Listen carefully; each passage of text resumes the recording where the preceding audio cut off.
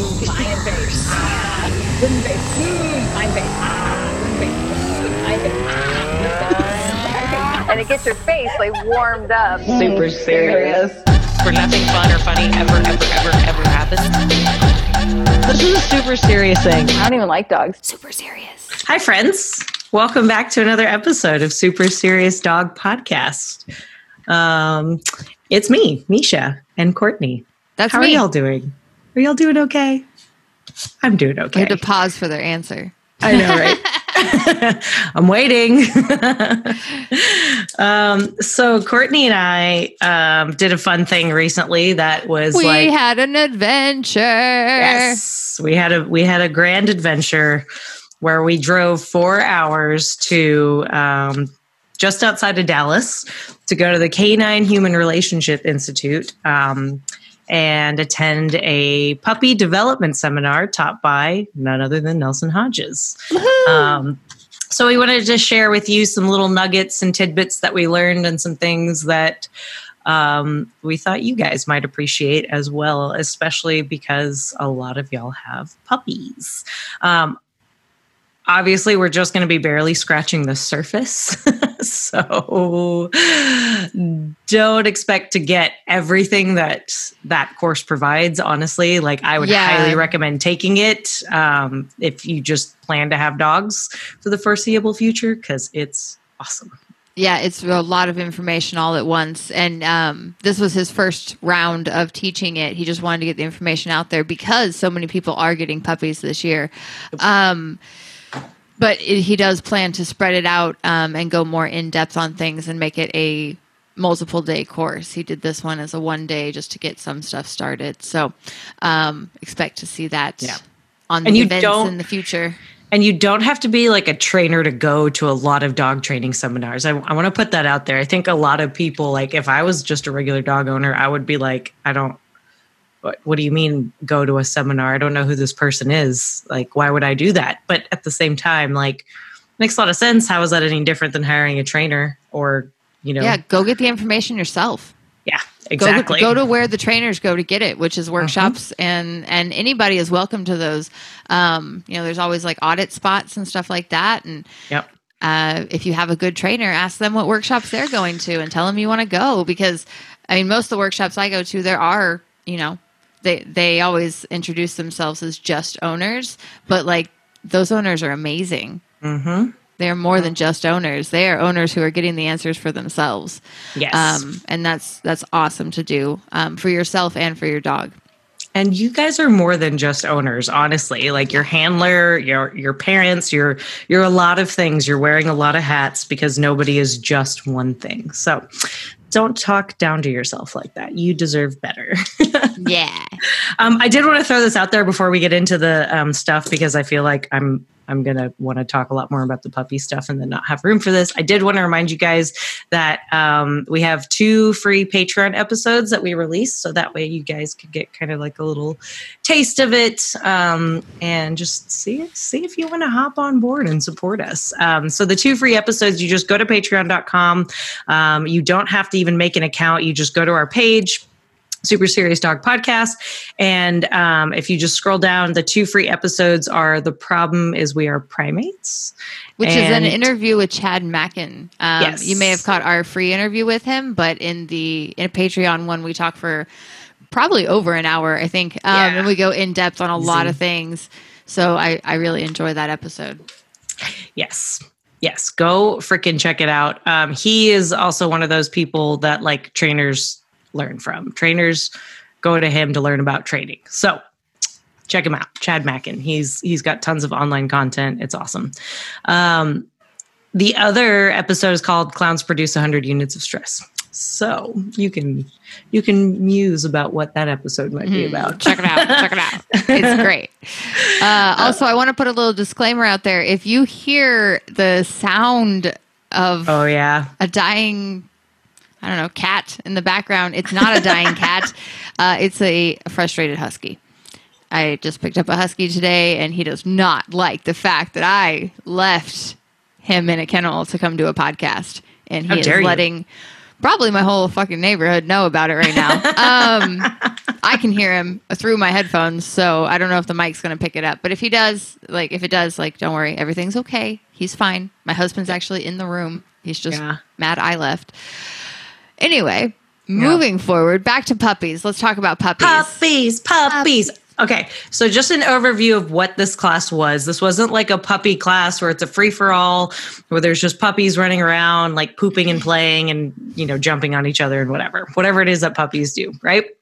This was a lot of like discussion about the actual physiological development of a puppy. So that's mind and body and everything. And one of the coolest things was that you really start to understand at a deeper level of why puppies develop the way they develop and why they do certain things first. Like, why do puppies always mouth a shitload? And it has to do with their physiological development. Literally, the very first thing that they do when they come out of their mother is they are like little heat-seeking missiles, and that's literally all they can do. They can't smell, they can't hear, they can't see, right? Everybody knows like, oh, puppies' eyes open at, a certain age, right? That kind of thing, but also their ears open at a certain age. So when you start kind of thinking about that, it kind of starts to make a lot more sense of like, okay, even more so, that's why they use their mouths. I've always explained like, well, yeah, dogs don't have hands, so they can't pick stuff up. But even toddlers that have hands that are human put stuff in their mouth, right? It's part of the development. Right. So, it was just really fun kind of going literally week by week of what happens mentally, physically, all that kind of fun stuff. And then also the role that mom and siblings play, of course. So with that being said, I think one of the first things that I really want to talk about is what age should you get a puppy, right? Because there's a lot of debate about this. If you ever, just general rule of thumb, if there's ever anybody selling or giving away a puppy that is less than 6 weeks old, don't take it. Do not take that puppy. You're not saving it. You're not helping. Don't do it. Right. Don't do it. Why is that, Courtney? Why do we have such a strong opinion on this? Let's unpack that. Because you are taking something that is going to be a problem for the rest of its life. That puppy is not ready to live with you alone. It needs its siblings and it needs its mother still to teach it a lot of things. How to interact, how to be a social creature. At the end of the day, you are still a human. You are not another puppy and you are not a mama dog. And so you are going to fall short of what they can teach it in that really crucial time. So yeah, I honestly don't care how bad the situation is. You're not saving it. Yes. Now, that being said, I know a lot of people who have done like a lot of baby bottle stuff for kittens and puppies and that kind of thing. And like, yes, you can potentially have a healthy, decently adjusted dog that left its litter too soon, whether there was a horrible accident or, maybe everybody got sick and died except for this one puppy. Stuff like that does happen. But the problem is, again, usually what you need to do is get it around some exception, not the rule. Right. That is the exception. And that dog needs to get around other dogs as soon as freaking possible. Stable dogs, nonetheless. Yes. And stable, balanced, good with puppy dogs or dogs of the same age. Matronly dogs. That is such a very specific skill set that not every dog has. Even mother dogs don't have it. I have known many dogs who kill their own puppies because they're just idiots. It's not even like the litter was sick or anything like that. I would just like literally watch mothers just step all over and sit on their puppies. And those dogs also had zero spatial awareness, just saying. And like, honestly, just like humans, there's a certain maturity level that dogs have to grow into. And some dogs are never going to be good mothers. Some dogs may start out as shitty mothers and become good mothers. It's just like people. It always freaking depends. And honestly, if that litter, let's say the mother was killing the puppies and it wasn't just because of negligence, there's a reason for that. A lot of times there's diseases and all kinds of things that like mothers have sort of evolved to get a keen sense to. Because survival is the ultimate goal. Yes. And unfortunately, a handicap or deficit or sick dog is not valuable for, like, it's not going to survive. You know, like Nelson explained, like in wolves, if a wolf has a litter and she's too young and that litter doesn't make it because she forgets to come back fast enough with the food or whatever. Which is like 10 minutes, by the way. If a mother has gone for more than like 10 minutes, they could those die. Puppies could die, yeah. Because of the lack of heat. And so, like, if she loses a litter, like, that's, I'm sure, in some way devastating. But also that next year, she probably doesn't leave for more than 10 minutes. Like, she learns and she gets better. So, or, I mean, or she's she's an unfit mother and she never produces again, or she keeps accidentally killing her puppies again. Right. That's nature, that though. too. That's nature. And, you know, if this sounds cruel, I'm not trying to sound cruel. I'm just explaining nature. Nature is nature. It's not all rainbows and butterflies. Yep.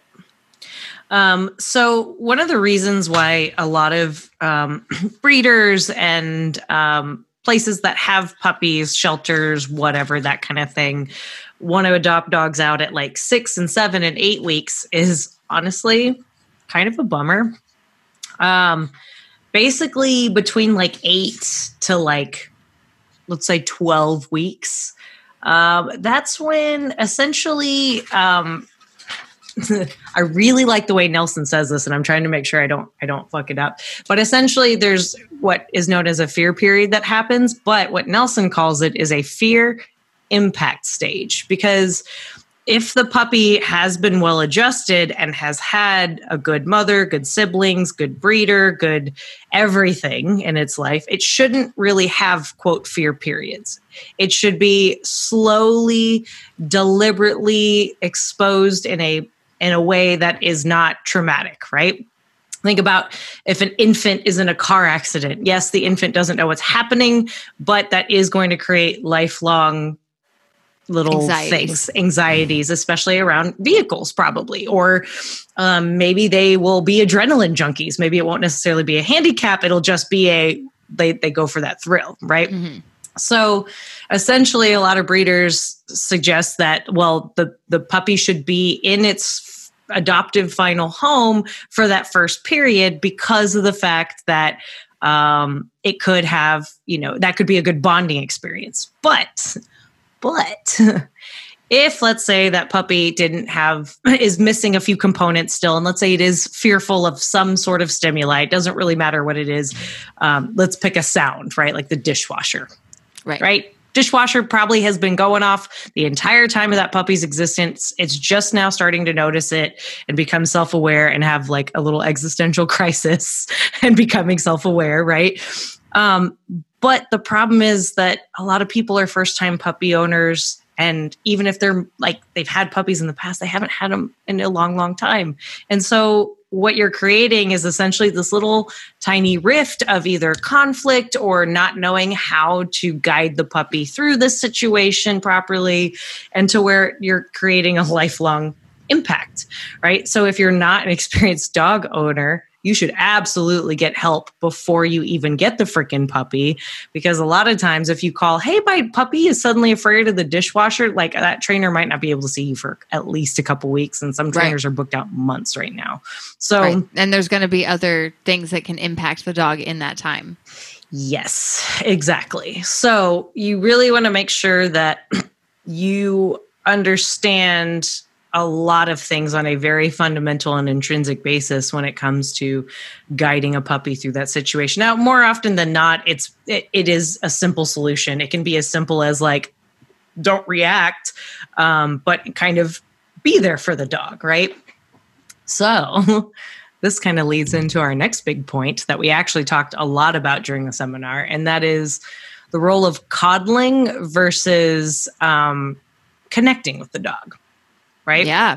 Because when that dog is born, like we talked about, like those first couple days before it can smell or anything, it's heat seeking. right? It's heat seeking for safety and survival. So when that puppy is taken away from its litter and its mother at whatever age, and it goes home with you, that dog fundamentally is still heat seeking for safety and survival. You become that heat source. You become that safety and survival source. And you try to prevent as much conflict between the two of you through those fear impact stage, or however eloquently Nelson put it.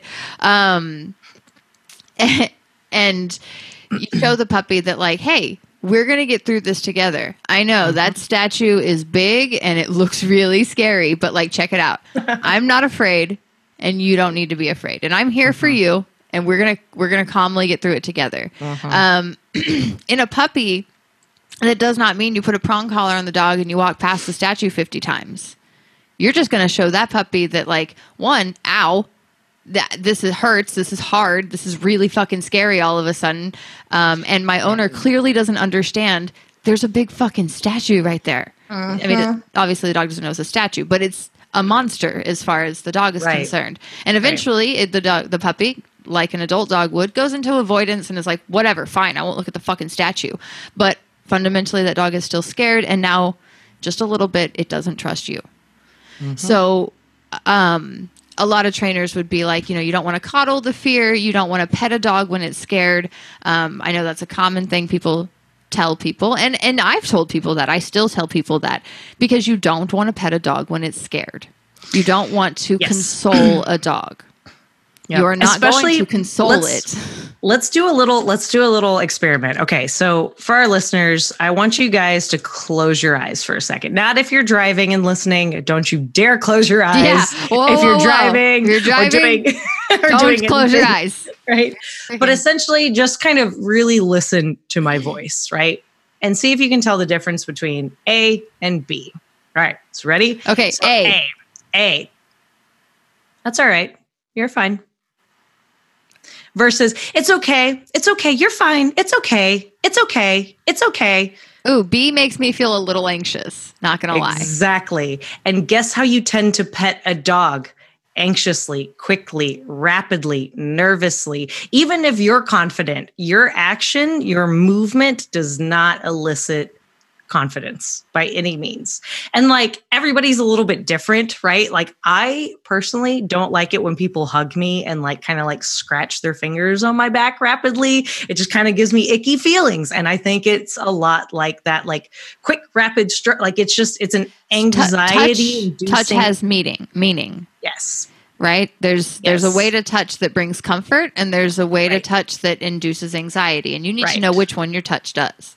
Right. And honestly, now when somebody pats me or like gently rubs, right? Not that like fast swooshy stuff. I'm totally fine with that. Totally fine with that. No problem whatsoever. But my preference is don't rub me. That's weird. Like just hug me briefly. Tell me it's okay. Maybe hold me a little bit and then let go. And let's just sit and breathe and be calm together. So that is something I don't think it's wrong to necessarily touch your dog when they're experiencing a little bit of fear, but I definitely think it needs to be conscientious, deliberate, and way simplified. Yeah, to get really specific in case people aren't picturing it here, like 2 to 3 pats on the side, a massage down the spine, just a quick massage, just boop, boop, boop, boop. A pat on the chest, 2 or 3 pats on the chest, not holding the dog and hugging it or picking it up off the ground, not frantic, repetitive petting, and no, it's okay, because it's not fucking okay. Like that dog is afraid of something. Yeah. So on some level, like validate its fear, not by also being afraid, but by going, okay, this statue is a big deal for you in your world, in your perception of things. Yep. So like take a second, look, maybe get on the dog's level, depending on the dog. Not saying that works for every dog. Look at the statue yourself. So the dog sees you looking at it. So like the dog's like, okay, you see it. And then like maybe like turn away from it. Like, it's all right. And then give your dog a little pat and see if that does something different for your puppy. Mm-hmm. I bet it's going to show your puppy that 1, that's not a threat. 2, you've totally validated and saw it, and then you believe it's not a threat. So like, Phil, you're pretty trustworthy. And then you have that connection. and they go, oh, there's that warmth and that safety that I know and am so familiar with. Mm-hmm.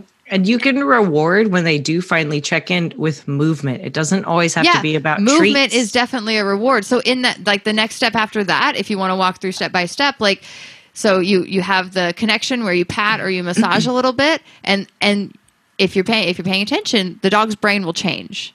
Mm-hmm. So you may get a little butt wiggle, you may get some eye contact, and you may just see them like just kind of relax a little bit. Turn back a little bit and be like, Yeah. wait, what? You're with me in this. And then you just get up and move. Get up and go. And then if it happens again in 3 seconds, just repeat the process. Mm-hmm. If it happens again in 3 hours, just repeat the process. Just help them through the moment. If you find that you're doing it every 3 seconds, then maybe reevaluate the way you're doing it. How are you feeling? Are you actually feeling calm? Are you here feeling supportive of your dog and their journey through life? You know what I mean? Like, get there in your head. Is this making sense? Yeah. Don't rush, basically. Yeah, which is don't really rush. hard to do. You have the in this dog's day and age. whole life. And the dog is not trying to defy you by pulling on the leash. They're not ever, honestly, trying to defy you. They're trying. They're testing their limits. They're experimenting with life. You don't know where the edge is until you push it. Mm-hmm. I mean, same with toddlers. That's how we develop. One thing that I hear people say all the time at different ages of the dog, it doesn't really matter what age the dog is, but this is especially true of puppies. And that is, she knows better, but, and I'm like, I don't care who you are or how old your dog is. If the dog knew better, it wouldn't be doing it. Ding, ding, End of ding. story. Ding, End of ding, story. ding. There is they know better. They know they shouldn't be. Yes, exactly. That is preposterous on so many levels. But if you think about it, this was a 4-month-old puppy that we were talking about. Actually, she might have been younger that one of my clients was talking about. And I was like, hey, let's unpack that phrase a little bit, because it is such a negative mindset to have, and it's not fair, and it is not founded in truth at all. So if you've caught yourself saying that, or if you're just pay attention to yourself and see if you say that. Also, don't at all get the idea that Misha and I have never said that. Oh, yeah. I totally have said that. Oh, I've totally said it. Even knowing better, I've said it. Right. Because as a human, sometimes it makes me feel better to say human things. But I don't actually believe them in my core. Right. So maybe give yourself a little bit of grace there if you're like, shit, I say that all the time. Yeah. But it is a very negative mindset. It's a very negative mindset. So let's try to change it. Just throw that shit out there, because it's not fair. It's not fair to the dog at all. Or you. Or you. One of the things that I've heard Nelson say multiple times, and I love it. I love it when he says this. Composure under fire is leadership. So when the shit is hitting the fan and life is exploding and that statue is taunting your dog and scaring the shit out of it, or that man in the hat or whatever it is, your composure, your calmness, your not frantic movements, your clarity is what's going to get your dog through it. And that ultimately is one of the most powerful relationship building pieces of advice I can ever give you. And it is a skill that you have to practice. Some people are a little have a natural affinity. The type of people who are like ER doctors and that kind of stuff, fuck any kind of doctor, right? But certainly if you're like an ER, high stress, high pace environment type of thing, you're probably one of those people that can hold your shit together under pressure. But that doesn't mean that everybody else can't get there too. And it just takes practice. It takes practice. Literally takes practice. It takes being under fire and going, oh shit, can I find composure? It doesn't mean you start off having it. It just means you realize you don't have it in the moment and go, oh, can I find it? Where can I get a little closer to it? Like, what would Courtney say to do right now? Like, take a deep breath. Like, number one is fucking breathe. Fucking breathe. Yes. All the time. Step one, take a deep breath. Because whatever is happening, you have a second to breathe. Yeah. I know it doesn't feel like it. Trust me, I know it doesn't feel like it. But if you take a breath, you are going to think so much more clearly, and you are going to be able to get to step two. Right. If you, Right. Exactly. Also, if you hold your breath, you're going to pass out and you're not good to anyone. We have bigger fucking problems. So don't hold your breath. It doesn't help. No, don't. So I want to talk about another thing that Nelson says all the time. When we talk about relationship, because I know like relationship-based dog training is like a super... It's a thing. It's a thing. It's like a term that's like used all the fucking time now. So at the Canine Human Relationship Institute, the relationship that we're talking about is the relationship from the dog to you. Yes. How does the dog relate to you? Not how do you relate to the dog. Mm-hmm. How does the dog view you? What do you mean to the dog? What do you provide for that dog? What do you bring into the table? Yes. Why should the dog follow you? Dude, I wrote that down in like 3 different places on my notes, by the way. And it's not meant in like a challenging way. Oh, yeah, those are good notes. Look at this shit. Oh my gosh, all that tiny writing. To learn. Also, look at my beautiful nails. Yes. But yes, I wrote this down in so many places. Because it's very important. It's even as a trainer, I have to remind myself of that because it doesn't really fucking matter what I think. It matters what the dog thinks about that situation. What is the dog's perspective here? Yes. Because if the dog is perceiving that statue as a monster and doesn't want to pass it or wants to give it a 20-foot berth, guess what? It's going to rip your arm off trying to do that until you can prove to the dog that you're safe enough to walk past that statue with. Yep. You know what I just realized? What? I never finished my thought earlier. Oh, shit. It's okay. It's okay. ADD we'll wrap up this one. Well, tangents and stuff. And there's a lot to talk about. I mean, you saw my notes, so. There is. But yes, what Courtney said, leadership, relationship.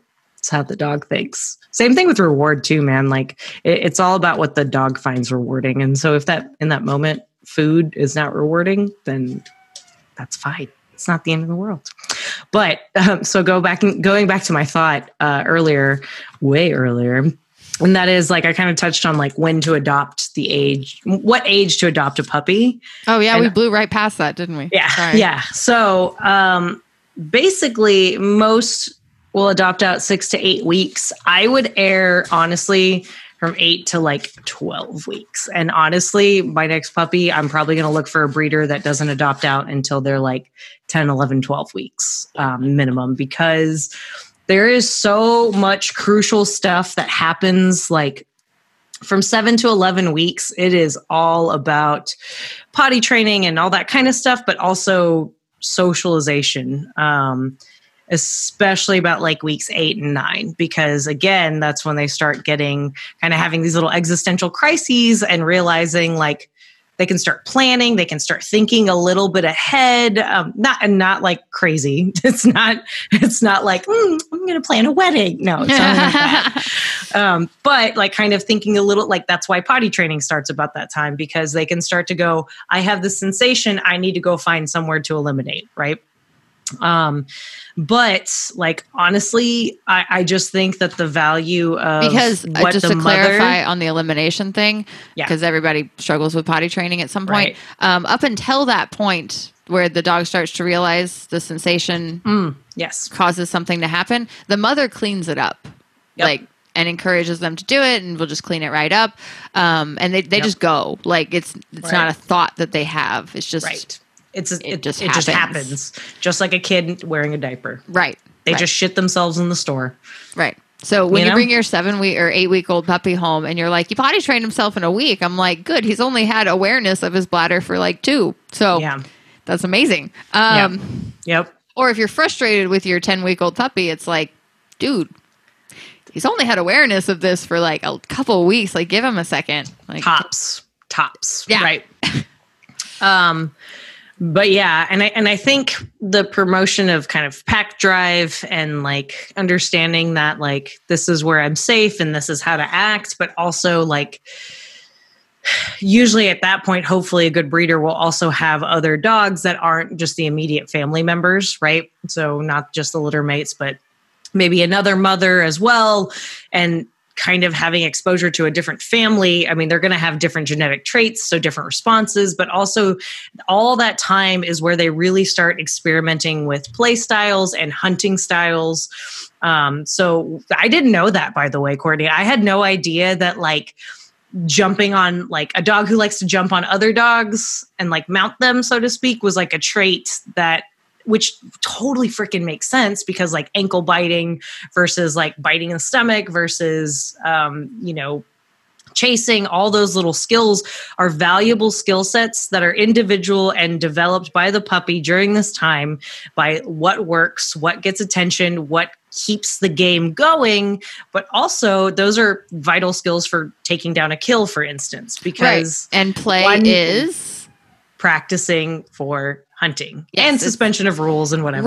Right. But it's practicing for hunting and through that development, you figure out, okay, I'm really good at getting the neck and you're really good at getting the ankles. So like when we go attack this other puppy, like I'll get the neck, you get the ankles. All right. Which is why littermate syndrome happens. That's another episode. Go check that one out. Sorry, you were going somewhere with that. No, that's pretty much, that's the gist of it. That's exactly what I was going to say, is that they learned how to start working together. But I also didn't realize that was partially like genetic, partially learned too, of like, because if a puppy doesn't have any success doing something, they're going to stop doing it real fast because their attention span is boop.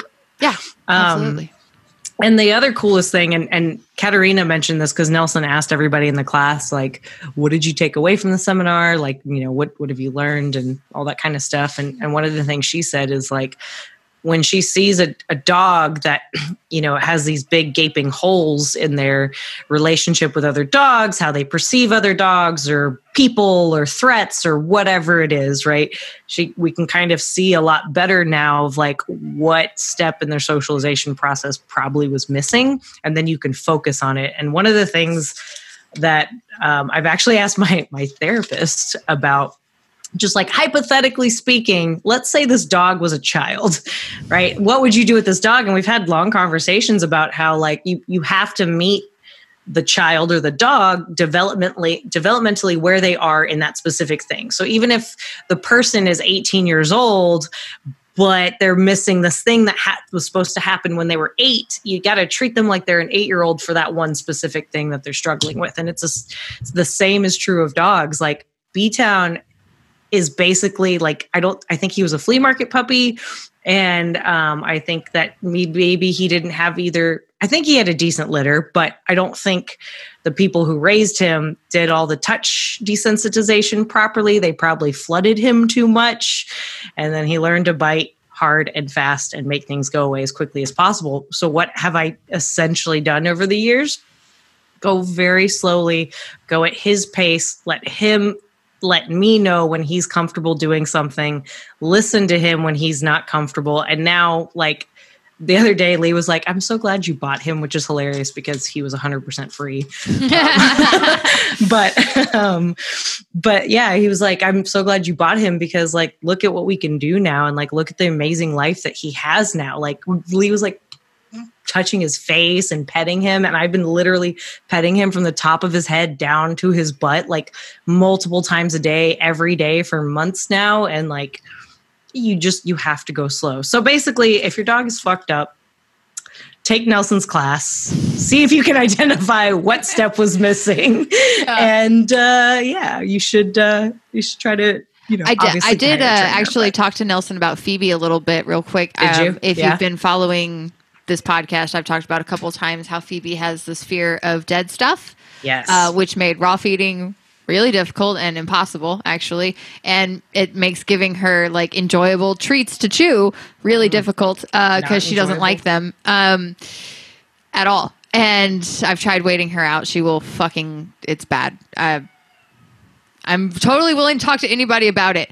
Anyway, but Nelson speculated that, I got her at 7 weeks from a cattle farmer that had border collies that bred. So it's not like it was a good breeder. And she mentioned when I was picking up the puppy that the dad dog had killed a bunch of chickens recently and was in a lot of trouble for it. And so I told all that to Nelson and he's like, yeah, I think something definitely happened to her when she was 5-6 weeks old. Don't know what, but let's talk about it and develop a plan to help her get over that. So we're gonna try to work on that once I finish this other thing that I'm working on with Phoebe. So yeah, that's interesting. Maybe I'll do updates on that. So yeah, my little tidbit about Phoebe. Yeah. Fascinating. I'm curious to see what you end up doing with it, because like you've tried to go slow, but it's kind of like, and we have made little bits of progress. There are things she will eat now, but there's a lot of things still that she's like, no, thank you. And like you saw her on that hike when we got around where the buzzards were, and like we could smell dead stuff. So the smell for her was overwhelming. And like you guys, I had to keep her on a leash. Her tail was tucked. She was trying to fucking dart off everywhere. She was absolutely petrified. And we're just walking on a trail. And this is a dog who's like the best at life and number one best friend for anybody. Going fast and having fun all the time. Yeah. Except when she smells something dead.